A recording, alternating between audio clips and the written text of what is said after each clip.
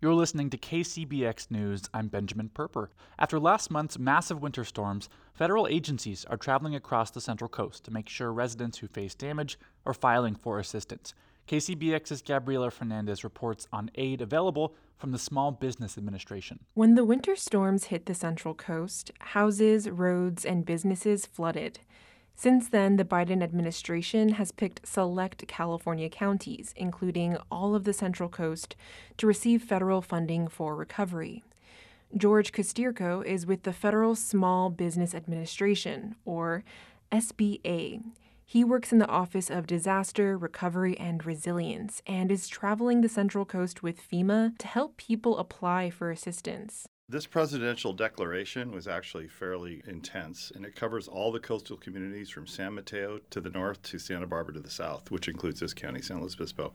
Kostirko says the SBA is providing low-interest federal disaster loans for residents and businesses who faced damage and are uninsured or underinsured.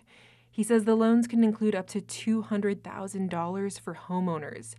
And if you're a renter facing damage, your loan can be as large as $40,000 to repair or replace your damaged property. If you've got a situation like you've got roommates, let's say people are living in an apartment, each one of those people, if they apply, are eligible for up to $40,000 in personal loss. Kostirko says the loan program even extends to undocumented residents living in the Central Coast.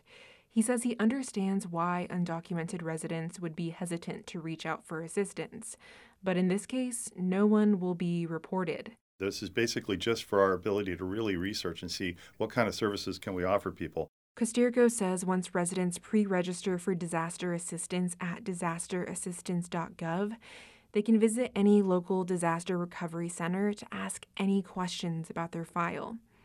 Starting tomorrow, SLO County's Recovery Center will be shortening their hours to 10 a.m. to 7 p.m., and its last day open will be February 14th. The final day to report storm damage to FEMA and the Small Business Administration is March 16th.